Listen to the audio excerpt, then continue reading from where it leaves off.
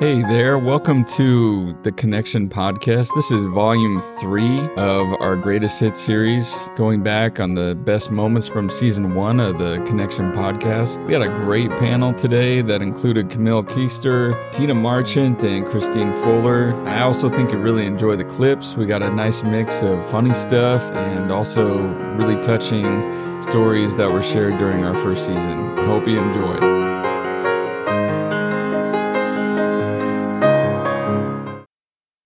Welcome to the Connection Podcast. We're here for our greatest hits episode number 3, and we'll be recording number 4 today as well. Why not? And we have a gigantic panel, probably the biggest panel we've ever had. We have Camille Keister with us. Hi. I was like, are you even going to say hi today or what's going on? And then we have Corinne Bell. Hello.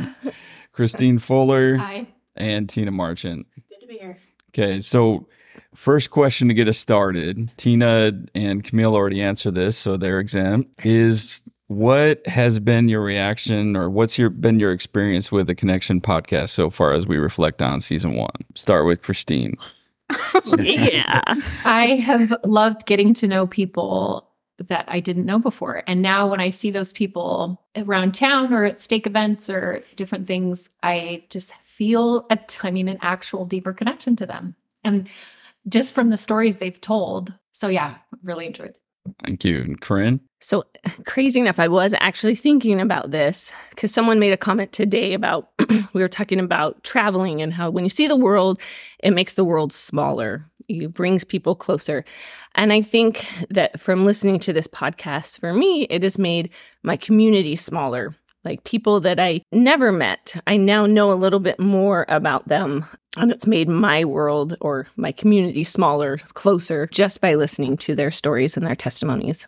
So cool. Thank you. Thank you for perspective on that. I am officially going to start us off here, and I'm going to play a clip and not let you know what it is. Sound good? You left Emma on your doorstep. Totally Mom did. instinct. Oh, bad mom days. Yeah, so we actually were going to your house, Drew, Oh yeah. to pick up my Andrew, who was hanging out with Joel, and we get down to your house, and I was like, okay, go get Andrew, and two of the girls get out, and they go to get him, and he comes back, and I was like, and I look behind me, I'm like, where's Emma? And they were like, I don't know. And I said, did she go in there with you? Because she's not in the car anymore. And they were like, no, she didn't come with us. And I was like, oh crap, we totally left Emma at home, and we were on our way to Naya's karate lesson, so she did not get to go to karate class that day. And we rushed back home, and Emma's just sitting on the doorstep with her, she had a little device at the time, and she's just looking at it, and she looks up at me, and she goes, she's probably 3, maybe 4, and she goes, Mom, you left me here. And that was it. Like, she wasn't upset or anything. She was just like, I can't believe you left me here. I was like, yep, that happened. I can hear the same reaction from you though. You just be sitting there and you look up and be like, well, look who decided to come back. Yeah. So did you, as you're driving, do you have a feeling something's not right, but you can't put your finger on it, or? On the way there, no.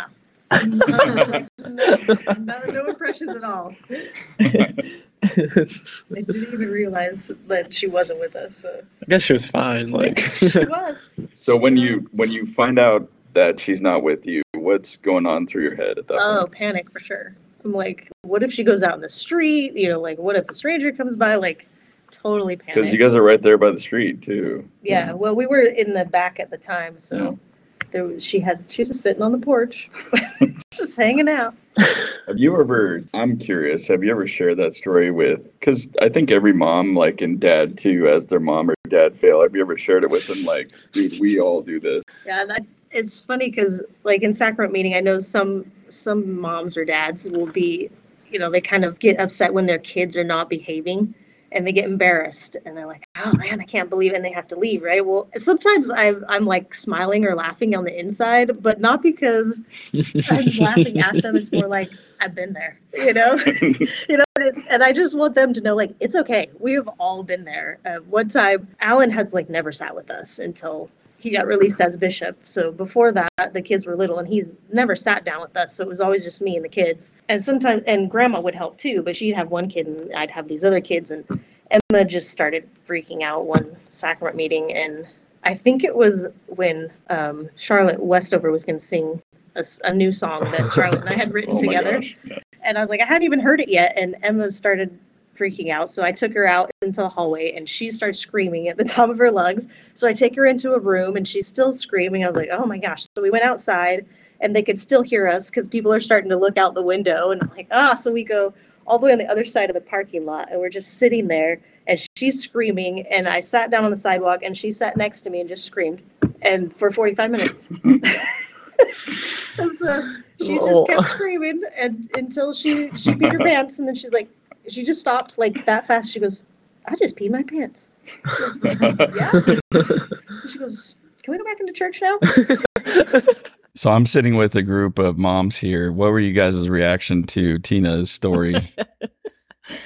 First, you can just see Emma saying that with a straight face. You left me. Just knowing Emma. But again, it's like that bringing people closer because as a mom, we all have a story. Maybe we haven't left a kid, but we all have a story where it's a mom fail. You know, I'm pretty sure there's some people in a Washington Walmart that think I kidnapped Madeline as I'm carrying her out of the store screaming. So we all have a mom fail. And I think just sharing that moment, Tina, helps other moms or other parents really connect. They're like, okay, she gets it. She gets what I'm dealing with today with my 2-year-old. Yeah, now that my kids aren't young anymore, like you said, I'll often like it's natural when a kid makes noise and it's in a quiet space to turn around and look. But I don't ever want the moms to think that I'm like, make your kid be quiet because I know that that's not possible. Like it's hard, right? So it's like I wish that there was a way to give a look of empathy that is like, been there. You should have like a special hand signal. Yes. We know what you're doing. Or a shirt, a sticker, like a sign, you know, like, you got this. I'm not judging you. I didn't mean to look. I told Kevin, this gives me like, I'm getting old, but I said, Kevin, you have to remind me to not be that woman who gives the grumpy face. Remind me to be that nice woman who's like, I'll just take your kid for you. Why don't you go in and listen to church? I'll play in the hall with them. And I have done that a couple times for moms. I'm like, I'll just sit in the foyer. You go sit down. And they're like, what? I'm like, yeah, that's fine. I can return this kid later. So you can't. So go sit down for a little bit. Yeah. I think there's something comfortable about hearing kids cry in sacrament. On my mission, our sacrament consisted of sister missionaries and senior couples. It was a very quiet Sunday sacrament meeting. And then you get used to that. And then they send you out to the field and you're in like a family ward and then you hear like all this noise and you're like, oh my gosh, it's so noisy. But like that, I feel like that's the way it should be. Like, and then, yeah, you just kind of enjoy the noise of other people's children, knowing that you were there at one point. And I've had people comment that before that our services are loud. Yeah. Because of all the families, but they're used to being in church where like they don't allow the kids in the worship service. And I'm like, that's kind of like, that makes me sad, right? Because our kids are learning to be in worship service and to listen, you know, and to hear things. And I remember even when my kids were little, sometimes afterwards we'd be like, oh, what'd you learn in church today? And they'd pull something out of the talk when they were small that was like, was that in there? Like, you know, because I was so distracted, I didn't hear it, but they still heard it. And even if it was only a couple of sentences, like that's worth it. It's worth it to be in there as much as you can be in there, you know. All right, let's move on to our first long clip. I don't know what we'll call it. We got some funny ones in here for the next 2 episodes, but we did an episode with Ian Bartels. He is a special education teacher, and he had this great analogy for the IEP program. That's kind of redundant, IEP program that they do at school, and God's individual view for us and how he wants us to progress. You gave an awesome talk, and people in Third Ward probably remember this, where you compared the IEPs that you write for your students to our Heavenly Father. I like the analogy, I guess, of he has an IEP for us. Yeah, that was a few years ago. Yeah. That's awesome. I'm glad it made an impact. It was probably that. I just remembered that he said IEP, and then I focused on that acronym, and then the whole time I was wondering what's an IEP because I didn't explain it or something, right? Like, yeah. Yeah, because I don't. Yeah, so I'm trying to remember. I was actually looking for that talk, because I try to save them on my Google Drive just so I have talks. And I learned that from Elder Holland, actually, who I heard he came and spoke when I was at the MTC, and he talked about how he recycled talks. He's like, I just keep a file and I keep talks because you never know when somebody's like, hey, can you give a talk? And then you have one that's already written. Anyway, I looked at it and I said that I remember I broke it down. I can't remember specifics off the top of my head. I broke it down into 6 parts. Like, what are the parts of the IEP, and how does that relate? How is that like our Heavenly Father's plan? So, the IEP stands for Individualized Education Program or Plan, and our Heavenly Father has an individualized education plan for us. So I remember the first part, because the first major part of an IEP is you start with the student strengths, which is always really cool. Like, that's the very first, like, apart from like because at the very top of an IEP, it has like the general information, like student name, address, parents' names, all that. And then right under that, it starts with student strengths. And that's usually how I start my IEP meetings, is we just talk like good things, like what good personality traits or what talents does the student have. And so that's usually the first thing that our Heavenly Father, I think, has a list for us of, like, he knows us so well, and he can look at us and know these are the strengths that this person has. I'm trying to remember now some of the other parts that I broken it up into. So I know one was, because a big part of the IEP is you have the IEP team, and that can range from, like, because it's always the parent. The parent's always part of the team, and it could be like the parent, the teacher, and the special education teacher, like that, and that's the team. But then, like kids like mine, I've got the parent, the grade level teacher. I'm there, the occupational therapist, the physical therapist, the autism behavior consultant, the augmentative communications consultant. Like, there's all sorts of people that are involved with it. And I compared that to how Heavenly Father has a team for us. Usually it's our families, right? Our family members, and that could be your parents, that could be your spouse, your kids. They're part of your team, and they're the ones that know you the best and know how to help you as you strive to do better and to become more like our Heavenly Father. I'm trying to remember some of the other parts. I feel like that could also apply to like your ward family. Yeah. And I think I mentioned that your ward family is also part of your IEP, right? A part of your team. Because I'm going to be honest, there are some things that I have told, like my ministering, because that's what you, now that we have, it's not home teaching, it's ministering brothers and sisters. Yeah. There are some things that I've told people at church and stuff that my family don't know about. Because, they support you in different ways. So Yeah. And so I just broke down, I went through, because next part of the IEP is like goals. You write goals for whatever it is. And so part of Heavenly Father, he has goals for us of things that he wants us to work on. And I'm trying to remember, that's the big one. Accommodations is another big part of the IEP, where you have, we want this kid to be in their regular with their grade level peers, but they need these accommodations. And so, like, what are some things that would help them? And so, like, I have a kid that has a visual impairment. So we make sure that she has font like really big for her. We make sure that she has a slant board. So, when we work with her, we have her materials like up off the table and kind of up in front of her so she can see them. And so, like, there's accommodations that we put on an IEP, but then there's also accommodations that our Heavenly Father, like, he knows what we need and what things he needs to have in place for us in order to help us reach our goals. Because that's the whole point of an accommodation, is help, these are the things in place so you can reach your goals. Yeah. Well, I like the paradigm shift, speaking broadly from that talk, because I think one framework we see our lives and rate ourselves as living the gospel is comparing to other people. Right? Oh, yeah. You say, this person, they only struggle with, saying bad words. And here I am struggling with all these other things that are much worse. But when you do that paradigm shift to thinking about individuals, the people you work with, for example, they were born in a body that has autism. That's an individual struggle that's totally different from my life experience. And we grew up in different circumstances. And Heavenly Father, I think, sees that. And when we can shift from comparing to God sees me as an individual, and he is aware of not only my weaknesses, but my strengths. I think that's such a great way of seeing.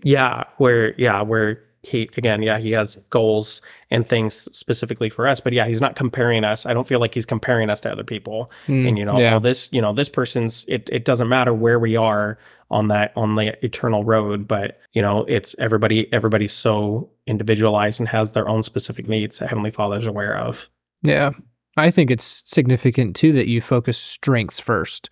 Because I feel like most of the time, personally, you probably don't focus on your strengths first, and you have to have somebody that can point those out to you first. Because the biggest critic is yourself most of the time. One of the greatest things you can do as a friend is talk to one of your other friends and tell them something that they do exceptionally well that's unique. Oh yeah, because I do think that we have this idea of if I know my strengths and I leverage those, it's somehow prideful. But all you have to do is look at a lot of the parables that Jesus shared, and he wants us to not only be aware of those, but maximize those strengths. And so I think that it's counterintuitive, but I think it's sometimes the more humble thing to do to actually recognize those strengths and use them in positive ways to help others. Yeah. Good point. Yeah, and that's something that I just spoke again last week, week before.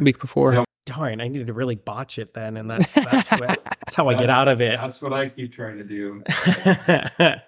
And so now I have totally lost my train of thought having those people around you, that Heavenly Father works. That's what I mentioned, that Heavenly Father works often through the people around us. Oh yeah. So we see that blessings come, I'm in some sort of need, I'll just say, like, my dad. So I have to get something fixed on my truck this week, and like financially, I was a little worried about it. I'm like, I don't know how we're going to do this, and it's not like Heavenly Father just all of a sudden makes the money appear. Yeah. But in the form of my dad calling me up and talking to me about it, and then him going, okay, here, I can help you out with this. Kind of is just an example in my personal life from this last week of how Heavenly Father works through the people around us. Christine loved the episode. I did love we were just saying. Listening to Ian. I learned a lot about his work, and I've always known that he's kind of a unique person, but I didn't realize some of these kids and the challenges they have and how he works with them. So I really enjoyed learning that. In that clip, I loved how he talked about kind of the order of the way that the IEP meeting goes and the things that are focused on. And what he talked about accommodations, it reminded me of a line in my patriarchal blessing that goes something like this. Heavenly Father wants you to be successful. So go to him in prayer and he will delight in blessing you with the things you need. And to me, that is what came to my mind. That sentence has always been maybe my favorite sentence in my blessing, because he's just willing and ready to give us accommodations, but we have to ask. And when we do ask, he's so happy to give it. As Ian talked about, that they're happy to give it to these kids because that's their job and they want them to be successful. So my favorite gym instructor too, he always says to us, I want you to be able to do this. So if you need to adjust, be successful, find where you're successful. Yeah, really, I like that idea of that is so individualized, right? Like Heavenly Father is so individual with us. And I think sometimes we don't think that way in our own minds, and so we don't understand how he's trying to work with us. So I like that idea of thinking like he really does meet us where we are. Like he understands us and he will meet us where we are. In the Old Testament, we talked a lot about how God was speaking to them in the way that they could understand, right? So there's a lot of big miracles, there's a lot of harsh punishments, kinds of things, because that was the culture needed that, right? So I think everybody is so different. And Heavenly Father knows how to work with each of those, accommodations. I liked how he talked about that. Like each person's going to need something different to be successful. And he's willing to do that for us. I think that's awesome. Yeah, I don't think we should be afraid to ask for those accommodations, especially if we have goals to meet and things. And I think just other people around us are set in our ways or set in our path to also help us those goals and accommodations. I was thinking as I listened to it again, where you came in, Jason, and talked about comparing. And it's hard for people to see their strengths sometimes because it's a lot easier to see our weaknesses and then compare those to somebody's strengths. That's like the way we're wired sometimes. And I think sometimes not only asking Heavenly Father what modifications I need, what help really is what we're asking Heavenly Father for is this is the help that I need. Well, Heavenly Father, the help that I need right now is I need to know my strengths. Can you tell me, can you show me my strengths?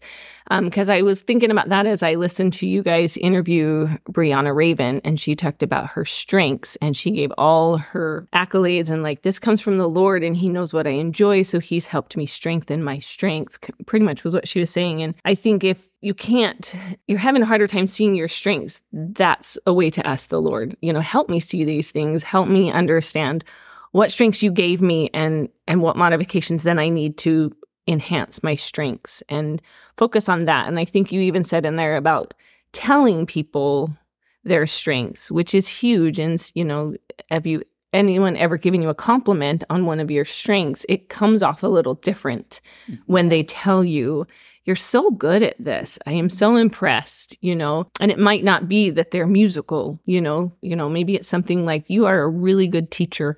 You're a really good delegator. You're a really good leader. And so those compliments come off so much different when you get one of those. But I think Heavenly Father will give us that too. He'll tell us, you are really good in this. And he's going to put you in positions that might be uncomfortable at first, to show you your strengths. Yeah. I think one thing you taught me, Corinne, this might have been from your work, but there's giving a compliment and it makes somebody happy, feel good, but then there's the compliment that changes their face, right? And I think striving for those is a really good goal. We ready to move on to our next one? Let's do it.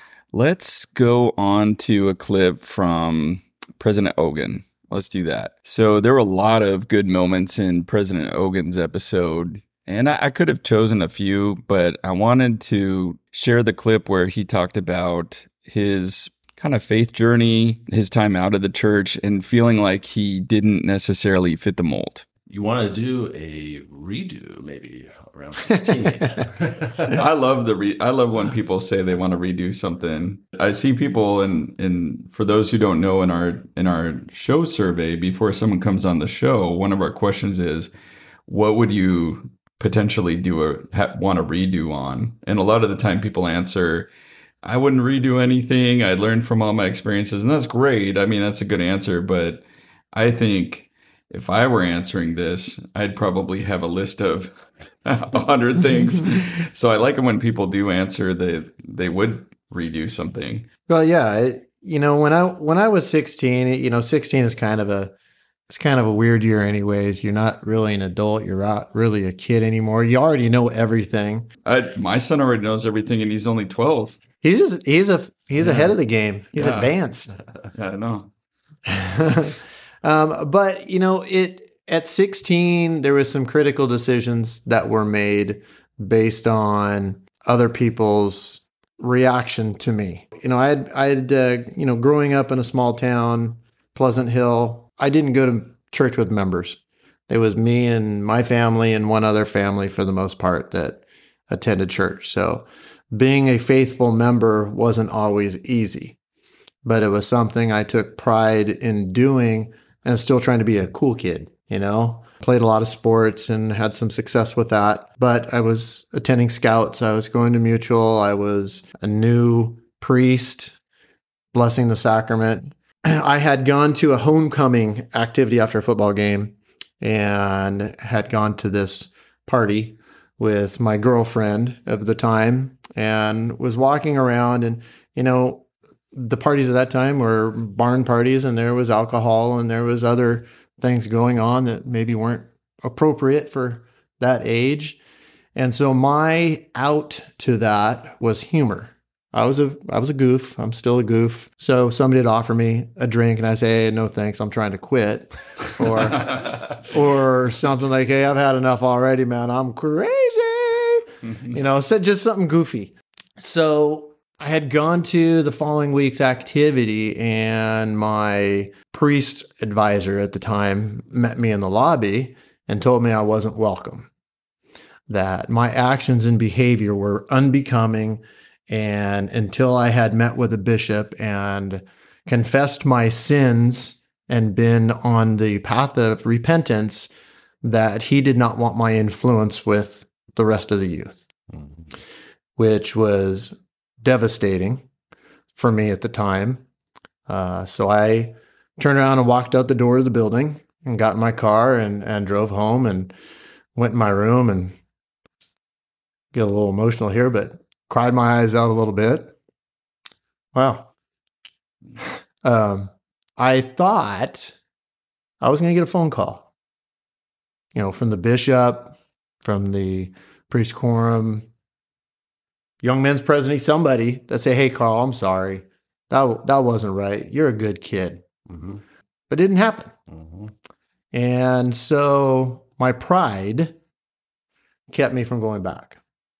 My pride decided to say, well, if that's what they think Carl Logan is, maybe that's who Carl Logan is. So I slowly started drifting away. So my mom, I didn't want to tell her what happened. I was embarrassed. I don't want to tell her that I'm not a good kid. I adore my mom. And so I would make excuses why I didn't feel good. Oh, I can't find my church shoes. I got a rip in my shirt. And, so periodically going to church went to no longer going to church at all, which led to hanging out at the parties and instead of not partaking. Coming from a family that has some addictive tendencies, it led me down a different path. And in all honesty, at first, it was liberating. It was fun. I mean, I can't lie and say I didn't have some great, crazy, wild experiences, because I did. But here's the crazy thing about that is the adversary is going to make that experience that way to start. It wasn't until I got out of high school, I got out of my parents' influence, I was on my own living with other guys that were also heading in that same direction. It was the fast track to nowhere, that things stopped kind of falling into place. Those fun activities became kind of scary activities. I woke up one time in Lake Tahoe, Nevada. Not really sure how I got there, what I was doing there, or where anybody else was that I got there with. Yeah. That was kind of a turning point, honestly, that I started looking at my life and reflecting back to that moment at 16, going, what happened? And, when the adversary has a hold of you, when he knows he has a hold of you, he starts to tear you apart and destroy your self-worth. So I had gotten to the point where I didn't have value in myself any longer. I didn't know why I was here, what I was doing. I didn't have a purpose. I was just a piece of garbage at that time. I academically ineligible at LCC because I wasn't going to school. I signed up and I'd go party and go to the lake and ski and do a bunch of other stuff. And I remember going up to my parents' house just kind of lost and walking around down by the creek, which tons of memories down by the creek, just trying to figure out who I was and if I wanted to be here anymore. And I saw my mom walking to get the mail. I was like, okay, I need to be here. But what am I going to do? How do I fix this? My career path was to go to be a EMT or firefighting or something like that. But my school was so bad. I was trying to figure out how to get back on my feet. And I got a know-nothing job at Videoland. And Videoland changed my life because Heavenly Father knew my heart and knew what I needed. And he put people in my life that saved me. I guess that's kind of a crazy way to get around a 16 redo, but that's good. But that's kind of why I would wish I would have seen what my life would have. Not that again, would I change where I'm at right now and those experiences I had to make the person I am today? No, but if there was a bizarro world or something that I could have watched me handle that 16-year-old experience different, would I have served a mission? What different would happen in my life? Yeah. And I don't know if that's really important, and I don't think about it a lot, but it is kind of there. What would have been different? So I'm thinking back, and I know that sometimes back then there's sometimes a hardline culture on aspects in the church, and I've seen things evolve a little bit to some degree, as far as sensitivities. If being in the stake presidency now, you had advice for the young men's leader at the time and the bishop at the time, what would that advice be to them? You know, I'm very passionate about that actually because of the experiences that I did have and the path that I did kind of travel, and not being that typical Melchizedek priesthood holder or stake presidency member or bishopric member is, you need to meet kids where they're at and you need to know them. You need to, they just can't be a member of a roll or a name on a list. You got to know them. If they're struggling, meet them where they're at. If they're not coming to activity, it doesn't mean they're disenchanted with church. Something's happening in their life. And it doesn't mean it's a bad thing, but do you know? Have you reached out? Have you really shown genuine Christ-like love?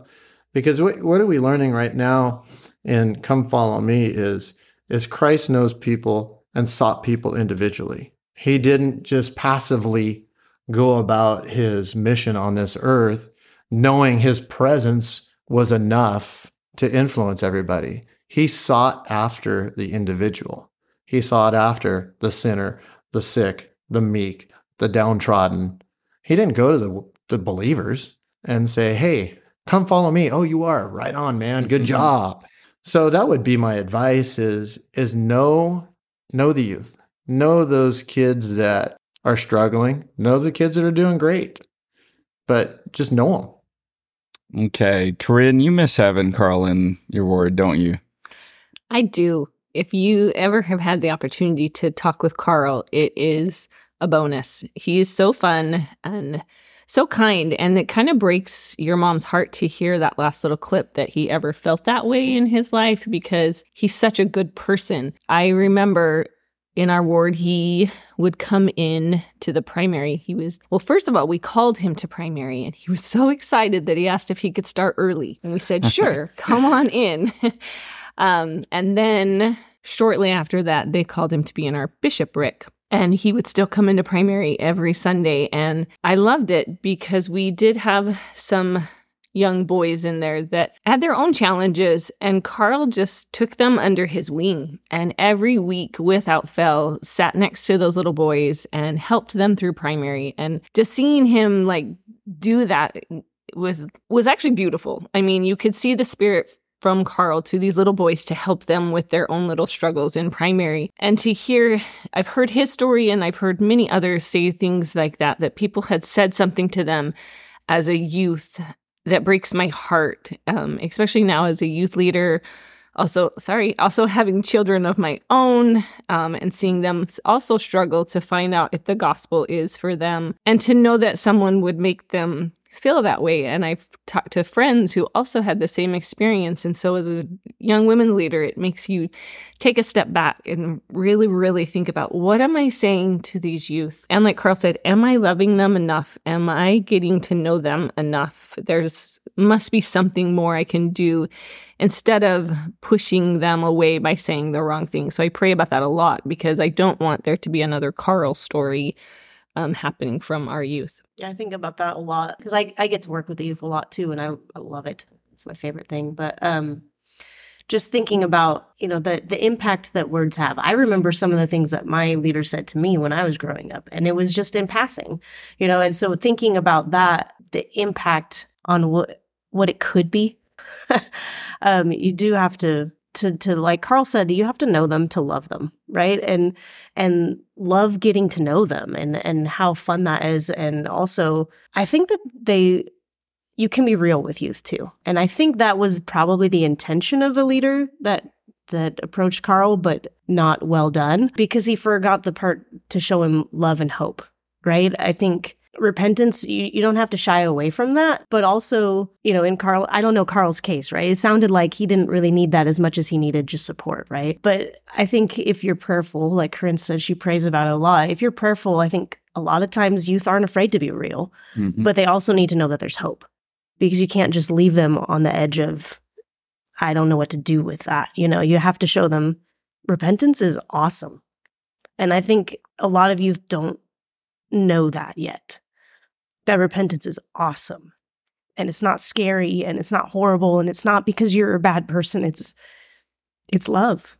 And I think that's the thing that I try to do in my class when I work with them, like, repentance is great, you guys. You're going to love this. You're going to love who it makes you and who you're able to become. But I was thinking too, and I had to sub Sunday school today, a lot of youth at that age are still trying to figure out who they are. What is my identity? Who am I? And I think sometimes as leaders, that needs to be our focus, is helping them figure out who they are and teaching them how to find out and ask Heavenly Father, what are my strengths again, Heavenly Father? What's the plan for me?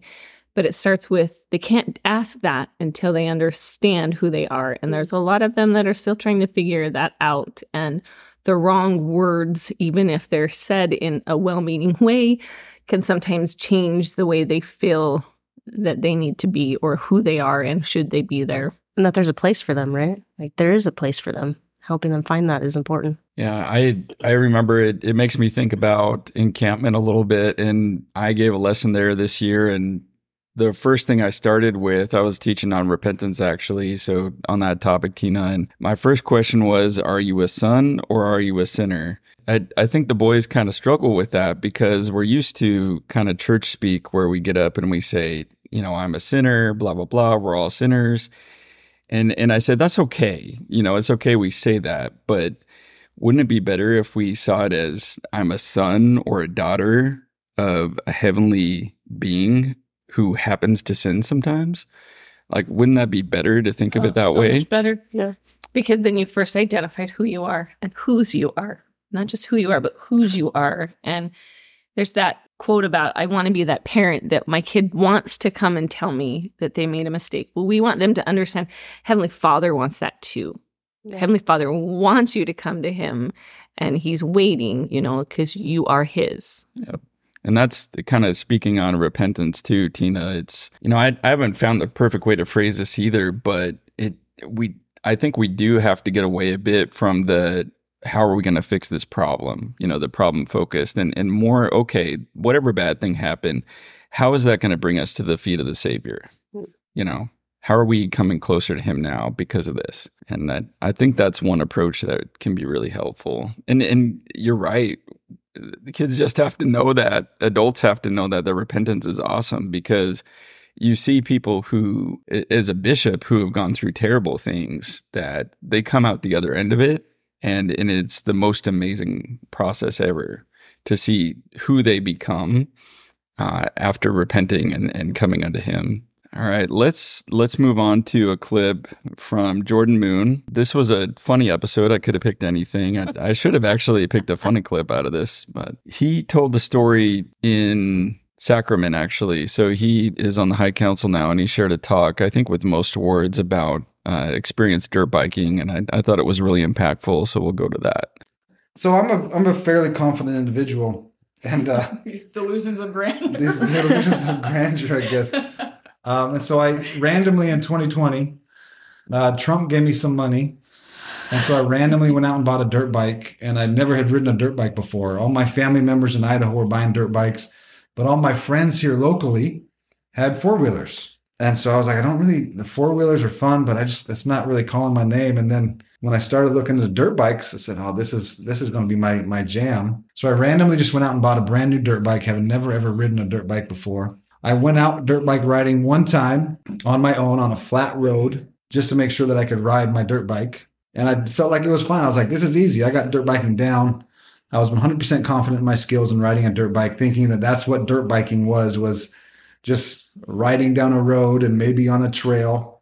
And that was it, right? There's no skill involved. If you could drive a car, you could drive a dirt bike. I was completely naive. And so I was 100% confident. And then the next week after I bought it, I was going on a dirt bike ride with my in-laws in Idaho, who have been riding dirt bikes for a while. And so I go, and once again, me being confident, let's go. Literally within the first probably 200 yards, we're going down a steep hill that's loose dirt. And I'd never been down a hill. I'd never been up a hill before on a dirt bike. I didn't know you did this kind of stuff. And so my brother-in-law told me that when he goes down a hill, he uses his front brake to slow down. And so I was like, oh, that's okay. And so we're going down this hill, and I'm losing control. So I slam on my front brake. And of course, my bike goes over, and I go over my handlebars. And so I hit the ground, and my brand new bike, tumbling down the hill. And that's probably within the first 2 minutes of me riding my dirt bike with my in-laws. And so I get all situated. My pride's hurt a little bit. And then we have to go back up a hill. Next thing, and I've never gone up a steep hill before. And I didn't understand the concept of momentum and power and shifting and all that kind of stuff. And so I get about midway up the hill, and I'm losing speed. So I shift down to first gear, and then I gun it. And so, of course, when you gun it in first gear, you pop a wheelie. And so I popped a wheelie, and that wheelie went all the way over. So I'm now on my back, and my bike is tumbling back down the hill again. Brand new bike, felt great. That was probably within the first 10 minutes that I had 2 massive crashes where my bike is tumbling down a hill. Finally, we get situated, and I figure some stuff out, and we're going. And then we're going down, and I'm cruising down this trail, and then all of a sudden it goes steep down again, and I'm flying. So I grab my front brake again, and of course I go over the top of my handlebars again, snap my phone in half, get a bunch of scrapes. It's wonderful, right? Bike goes tumbling. And then the last time I fell on that trip, there was this big tree in the road, or big tree in the trail. We had to go around the tree and then kind of down this super steep mountainside. And at the bottom of the mountainside, there's like this 4-foot cliff. And I was like, man, I'm just gonna go at the perfect angle sideways and I'll be fine. Well, gravity always works, and I'm not very smart. And so I go and I try to like bisect this cliff at like a 45-degree angle. And the gravity pulls me down the cliff, and my pocket gets hooked onto the handlebars, and it rips my pants from my belt to all the way down past my knees, just down that seam of my groin. It's on video. Wait, how did I not know about this video? Oh, well, this is my brother-in-law has it. I'm sure I can get it for you guys. But yeah, I just have this massive tear down down my pants, and that was all probably within the first hour and a half, 2 hours of riding. I fell 4 times. Ripped my pants, broke my phone, flipped my bike multiple times. Yeah, it was my first time dirt bike riding. And you recently shared a talk in our ward. I think you probably gave it in other words too, about how you started turning to Heavenly Father and you started actually praying as you were going up some pretty steep hills, and ended up being a spiritual experience for you. Yeah, it was. It's kind of ironic, I mean, I wasn't saying the most righteous of things as I was falling and breaking and tearing. I've heard you say some of those words before. There were some choice words coming down, and my brand new pristine dirt bike was all scratched and bent and broken. But as we were coming back, the time of day, the sun was setting. And instead of kind of going the same pathway we went, we chose a little bit more of a direct route, which was kind of up and over all the hills instead of kind of going around and in between the hills, it was up and over. And it just was the perfect time of night where as you're going up the hill, you're looking straight into the sun. And as we're going, you couldn't see a thing, right? I couldn't tell if it was a rock, if it was a rut. I couldn't tell if it was a bush or, the cliff. I couldn't tell if it was firm ground or soft ground. I didn't know what else to do. I didn't trust myself. I didn't trust my bike. I didn't trust my abilities. So I turned to the Lord as I was riding, and literally as I'm riding up the hill, I would say a prayer, and I'd say, help me, guide me. And sure enough, I made it to the top of the hill. And then as I got to the top of the hill, I'd verbally probably yell out, I'd say, thank you. Then I'd have to go down the next hill. And sure enough, on the next hill, I couldn't see again. So then I'd say verbally, I'd say, help me, guide me. And I'd say, thank you at the top of the hill. I knew at that time that, as in so many other times, has been manifested to me that our Heavenly Father cares about us, and He cares about me on an individual basis, and that He'll come to my aid and He'll come to your aid. Even if you've had a bad day and haven't done the most righteous of things and said the most appropriate things, He'll come to your aid if you reach out to Him in earnestness and in prayer. He will be there for you in your moments of terror and fear. That's what I learned from that. Very, very interesting dirt bike ride. So, Christine, that was your first time hearing that story, actually. Yeah, it kind of brings me back to the accommodation thing. I actually like the way he said... Jordan does need special accommodation. Well, don't we all? And if you literally don't know exactly what you need, I think help me is just a great general request from God. Just help me. And I think that would work. I think it's totally relatable. There's definitely times in my life recently, actually, where you just go, God, I can't. Yeah. Oh, yeah.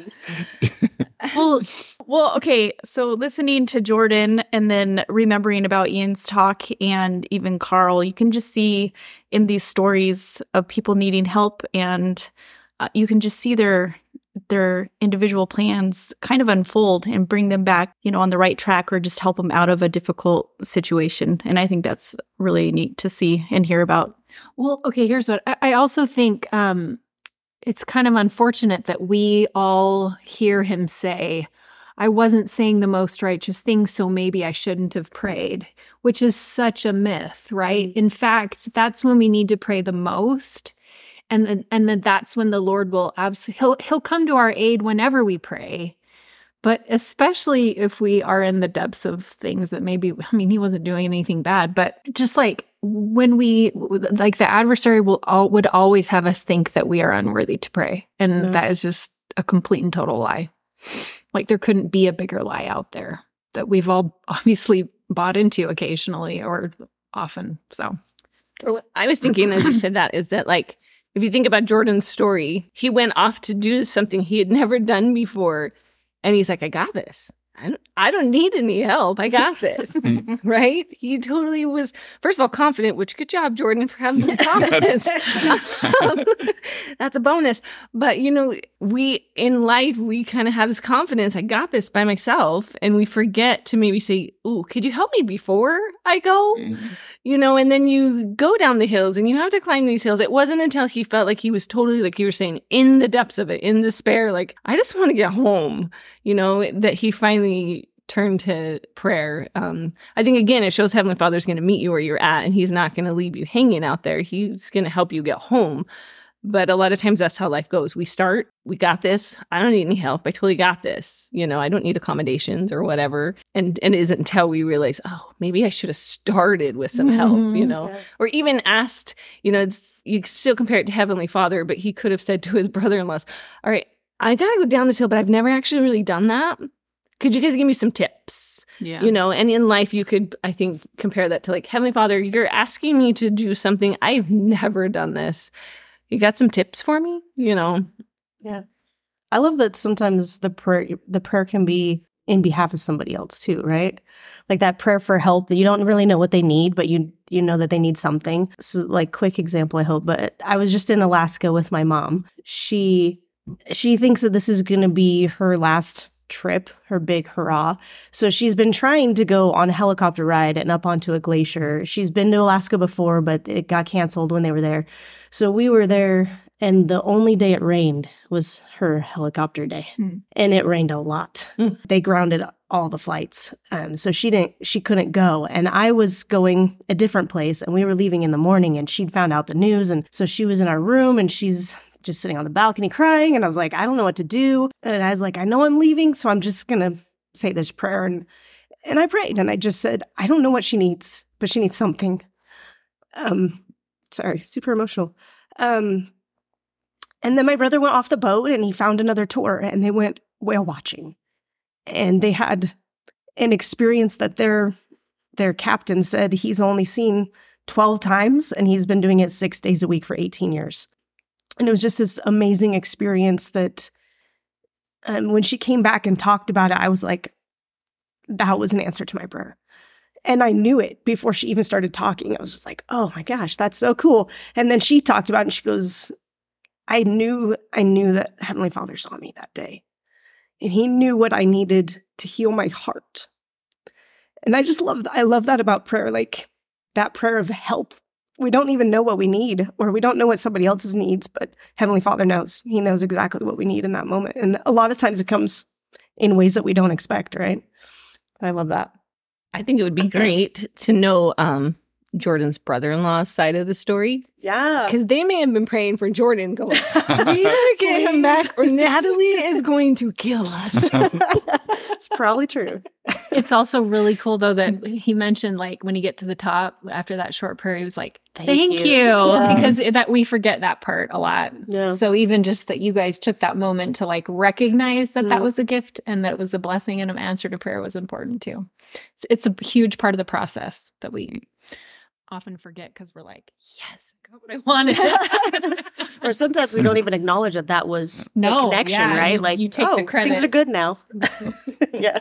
I think it's neat to think that, your mom thought she wanted this helicopter ride. Yeah. But Heavenly Father's like, no, I'm going to give you something better. Yeah. That you didn't even know you wanted. Yeah. I just think that's really cool.